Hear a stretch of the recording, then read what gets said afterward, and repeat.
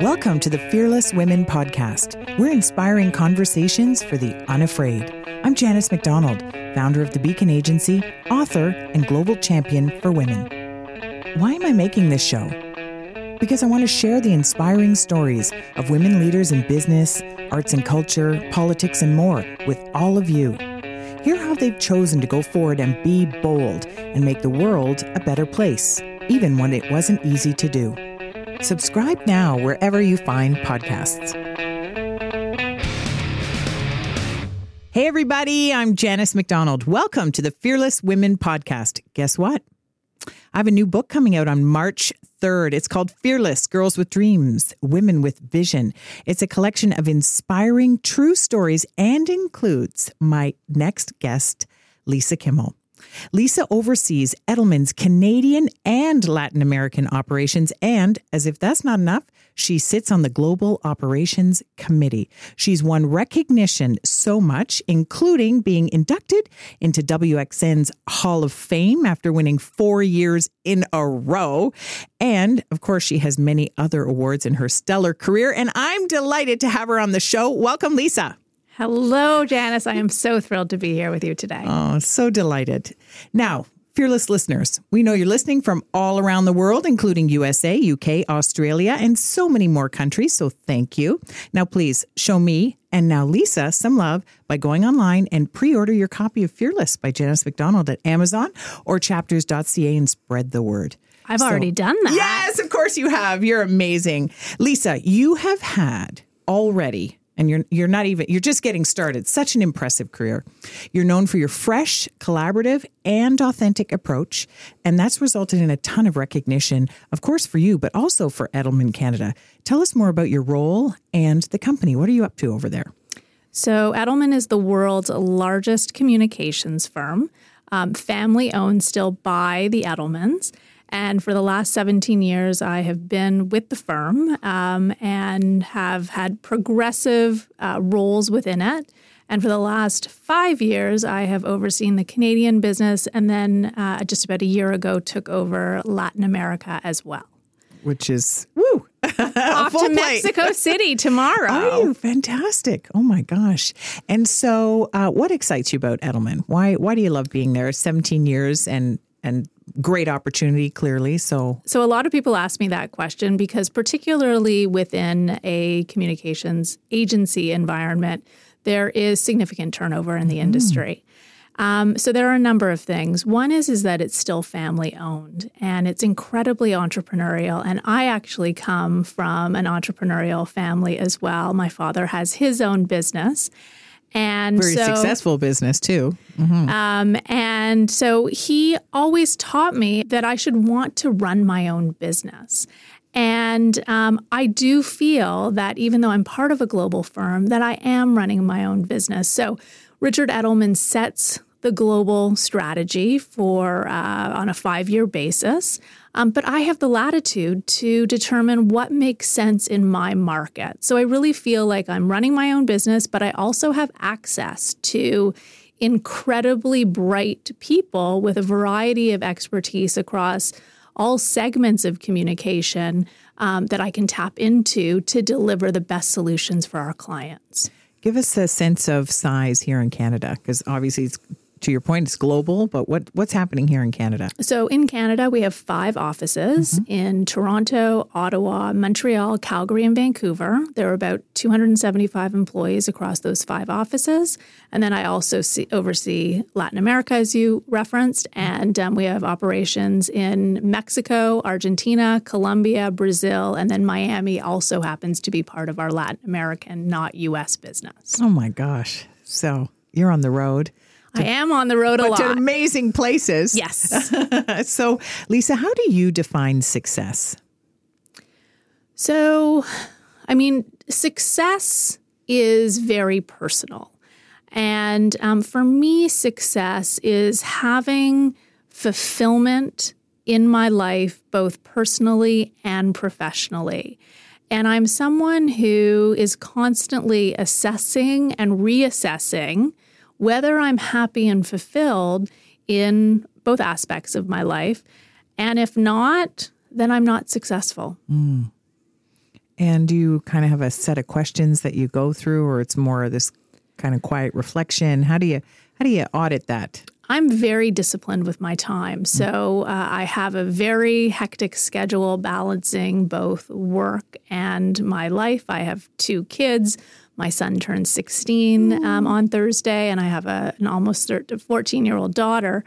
And so I'm disciplined with how it is that I spend my time. So I will block into my schedule time to obviously do my work commitments, but also to spend time with my kids. But importantly, I spend time with myself.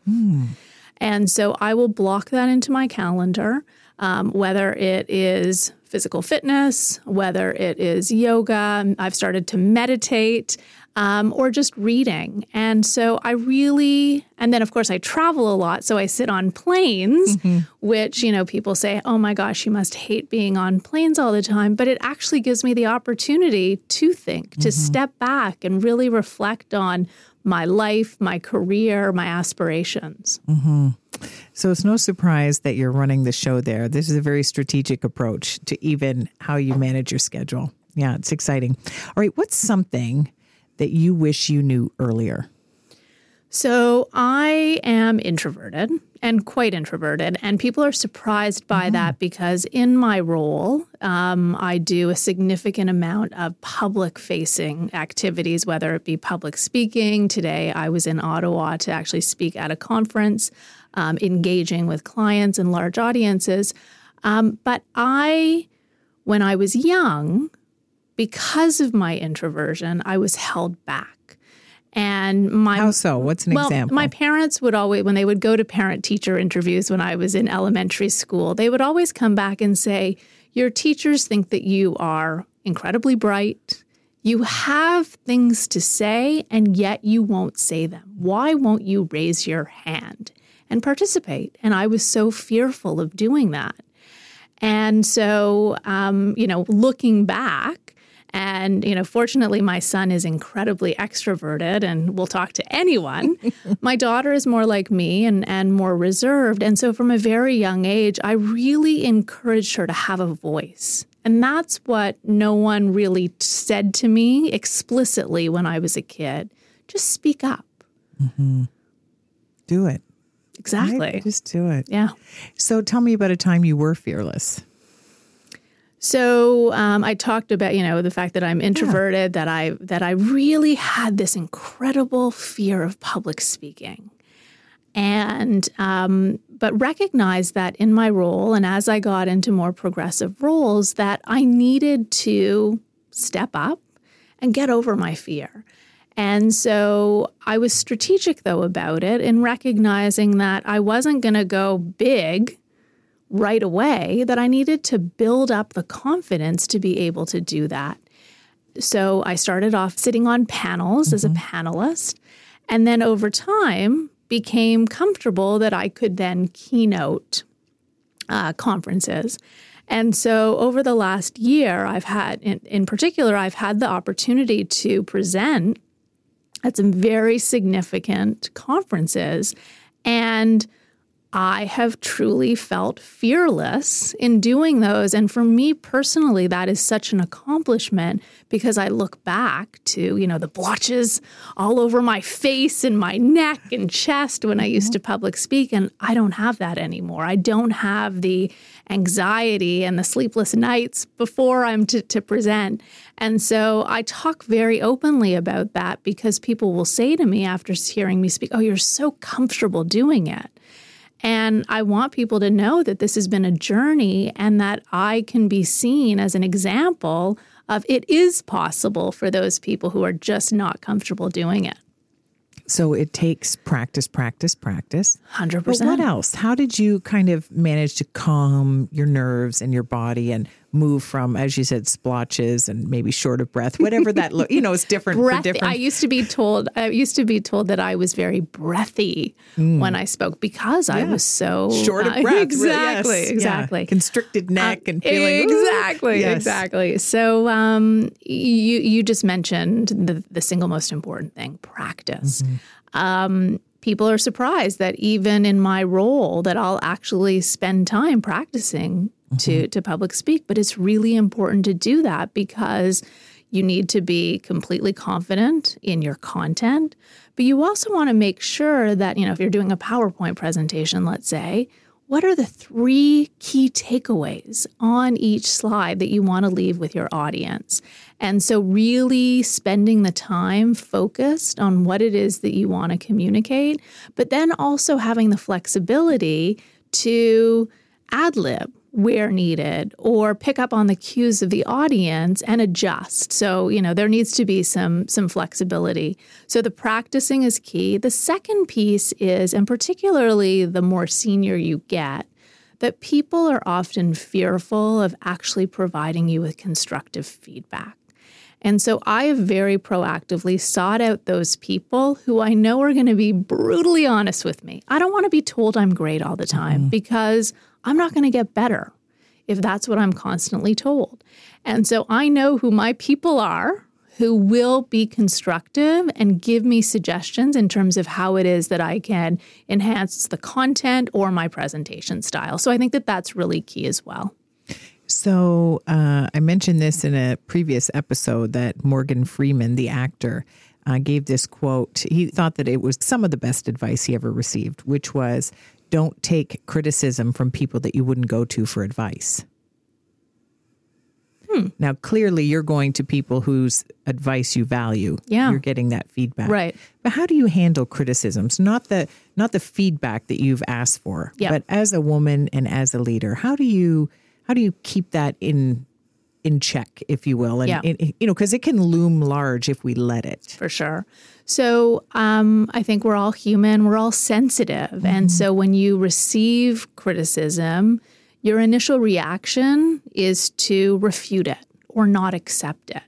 And so, depending upon what the criticism is, it might take a little bit longer to get to that next phase, which is actually hearing it, processing it, and thinking about how it is that you can do better, how it is that you can improve. And I am someone who's constantly looking to ways to self-improve. And so it really is important to own the feedback, because I think that the other thing that's also natural is to believe that the person's wrong or it's about them and it's not about you. So it's what is it that I can learn or do better based on the feedback that's provided. So what drives you to have this goal of constant self-improvement? It's ambitious, it's exciting, it's that rarefied leader that is not sitting back and saying, I'm good. Right. I think that life is about experiences and trying new things. And I often talk about the importance of being comfortable with the uncomfortable. And so always trying new things or stretching myself so that I can have meaningful experiences that will allow for me to grow. And that is really, really important to me. And I think a big component of that too is I just have an insatiable curiosity. So always wanting to learn and to try new things. Yeah, my favorite word in the whole dictionary is why. Love it. I think we share that. 100%. So what about a favorite mantra, or is there a special song, or what does Lisa Kimmel do when she needs to pump herself up? I'm not great at expressions, and people who know me will always laugh at me because I always get the 6 eggs, half a dozen, and it's like there's no eggs, and yet I still can't figure out what that expression is. Maybe you could help me out. I don't think I got it right either. Yeah. Okay, but the one that often drives me when I am facing a challenge is the only way out is through. So don't fester, don't become paralyzed by the challenge. Figure out how it is that you're going to get past it. And I'm very solution oriented. So that drives me in challenging times. I love that. I typically like to run scenarios, in advance of a potential problem. It's like, this could happen, that could happen, this could happen, that could, I feel like this idea of through it is so empowering. Totally. And more people need to think about that when that, challenge or whatever comes forward. For sure. And I think that a lot of leaders often can't make decisions because of analysis paralysis. And I think that you need to find that right balance between the analysis and intuition. What's your gut saying? Because the gut piece of the puzzle is actually what is going to allow you to get through.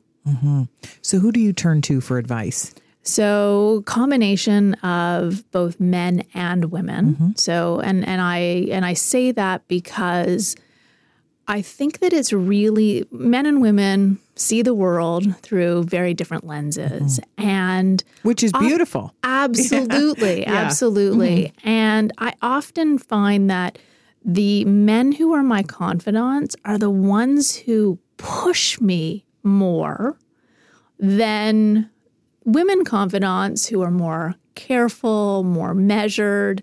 And I think that part of that is societal and just given the environment in which we operate. And so to me, it's about, really harnessing the best qualities and advice from both genders. What about mentors and champions? Clearly, to have the kind of stellar career you've had, there has to have been some people cheering you along. For sure. So I would certainly start with my parents from a very young age. One of the things that my father would always say to me was, you need to be a leader, not a follower. And he would often, and I have visions of this still, of me playing with friends at home and him just observing us. And then he would comment afterwards around how we were interacting with each other, but also the roles that each of us was playing. And so when he saw that there were times where I could have demonstrated more leadership, he would point that out to me. So very grateful to my parents who are incredibly supportive and have always helped to lift me up. And then throughout my career, I've had many people who have been mentors, but more importantly, sponsors for me, who have advocated for me when I'm not in the room.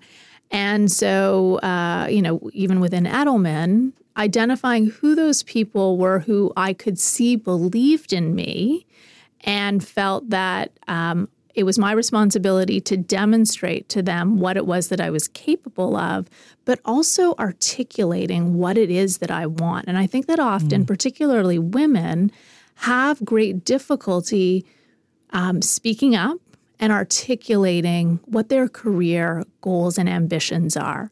And if you don't ask, you don't get. And so I think that that's, one of the things that I often tell women who do have ambitions and aspirations that they need to do that, and then identify those right people who can be advocates and champions for you. So powerful because your colleagues and other leaders aren't mind readers. Exactly. Yeah, you have to. But it's shocking because so many people feel like they can just sit back and expect that people are going to identify or know what it is that you want. So take me back to the 10-year-old Lisa. We know your dad was around watching the interactions and finding those leadership moments. Love that. You gave us a sense of being introverted, certainly very lovingly supported by your parents. Yep. What else was Lisa like at 10? Very diligent. I was a really good student. Always got your homework done? Always got my homework done. We know that because you prepare for your speeches. Totally. Like very disciplined around what it was that I needed to do to get things done. And not only get things done, but get things done well, which is interesting because I have a son who is incredibly bright, but he rushes through everything. He just wants to get it done. And, I struggle with him because I, repeatedly say to him, as does his father, just slow down because you will ultimately end up with a far better result if you actually take the time. What else was I at 10? What were you into? I was a big dancer, ballet, tap, jazz. I look back now, I was terrible. relative to my friends. No, Don't believe it. I think part of being successful is also recognizing your strengths and weaknesses. I was not a good dancer. And I'm also not a good singer, which my kids will tell me all the time. But you loved it anyways. Absolutely. That creative out. Absolutely. Release. So definitely someone who, is interesting. I never considered myself to be creative. And once I actually started working, and particularly in the PR and communications industry, that was an underdeveloped, underutilized part of my being that I absolutely love now. And so because, so much of my job is about running a business, I need a creative outlet. And I love the work that we do on behalf of our clients, but I've really gotten into photography. Oh. And so I'm, wherever Nature I am. or portrait? Anything. Okay. Anything. And so I'm just... wherever I am, I'm constantly looking for interesting shots that I can take. That's inspiring. Wow. So you've talked about the importance for women in particular about speaking up, even in your own journey that, from a young girl finding your voice. What's that advice or tips and tricks to really convey your message more effectively? I mean, this is, a simple area of expertise for you, but it for is. everybody else, it's not, for sure. It's hard to cut through and figure out, I need to, make a lasting impression. Now, what's your advice for people, Lisa? So the first thing for me that's really important that I often tell people is find an organization where your values are aligned with those of the organization, because that is great grounding in terms of knowing, hopefully, that organization, so long as it actually lives the values and it's not just plastered on a wall, should provide an environment and a culture where you can speak up and articulate what it is that you want to do. Assuming that that's the case, one of the things that we do when we media train spokespeople is we talk about the importance of 3 key messages and then having your proof points to back up your messages. Well, that can apply to any aspect of your life. So think about what is it that you want to communicate around your career goals and ambitions, and then literally write them out. And then what are the proof points to substantiate? Let's say it's a promotion. So what are the 3 key messages? But what are the proof points in terms of the evidence of why it is that providing you with a promotion is justified and the right thing for the organization to do? I also think that taking the time to assess what are your objectives on a short-term basis and then on a longer-term basis, but then still having that flexibility to be open to new opportunities that might be presented to you, whether proactively or, something happens within an organization, someone leaves in a different department, it's a department that you're interested in, seek it out, and maybe that might be something. So it might take you off what you thought was your path, but that's okay. You're interested in it, you're intrigued, and so ask about it. So, again, going back to this constant theme of speaking up and articulating what it is that you want to do is critically important. I feel like we just got world-class advice right here, and that we're going to have people's careers amplified pretty quickly. Hope so. Amazing. So final question, and this is the big one, Lisa. What is your dream for Canada? So, and I say this through a communications lens because that's what I do for a living. I am such a proud Canadian. I love everything that this country represents, and the diversity and inclusion, the natural beauty, the intelligence of fellow Canadians. But the problem with us as a country is that we don't stand on top of the rooftops and shout out about how amazing this country is, all it has to offer, and all of the expertise across so many different sectors that is happening. And so at Edelman, every year we do the Edelman Trust Barometer, which looks at trust across. Tell us more about that because it's so powerful. So the Edelman Trust Barometer is the largest survey of its kind of 34,000 people across 28 markets, looking at trust across 4 institutions: business, government, media, and NGOs. And one of the findings, we've been doing this we just launched 2 weeks ago in Davos, the 20th edition of the Edelman Trust Barometer. But one of the interesting points is that Canadian headquartered companies are most trusted around the world. And yet, we're not doing enough to tell the Canadian story on the international stage. And it's not just contingent upon our prime minister to do that, but business leaders in this country need to do it as well, particularly as we're, heading into some financial headwinds in this country. There is uncertainty with what's happening south of the border, trade agreements around the world, globalization, et cetera. And yet business leaders in Canada tend to keep their heads in the sand, and they don't want to talk about all that they're doing. And so my dream is that we could rally more Canadians, Canadian leaders to actually tell the Canada story. That's beautiful. So powerful. And I love how you linked it back into this incredible research that is so important. And I love that you've highlighted how this huge opportunity that, frankly, yes, leaders, but all Canadians have. We've got our quiet confidence, but maybe it's time to drop the quiet part of it. Totally. Like, stop being stereotypically Canadian. Oh, too humble. That's not the Canadian way of doing things.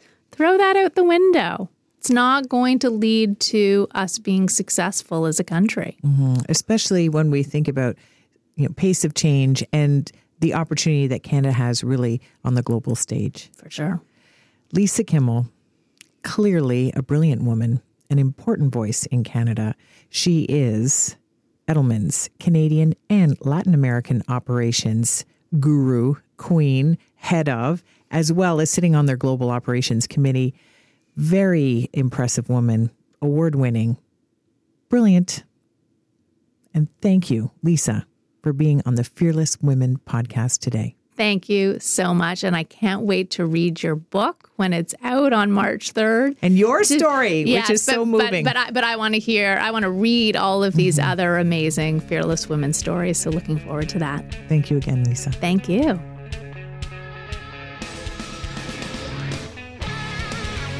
Thanks for listening.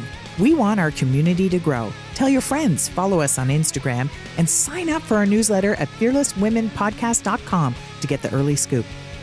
Thanks again to our amazing sponsors, 30% Club Canada, BDC, Lockheed Martin, and Export Development Canada.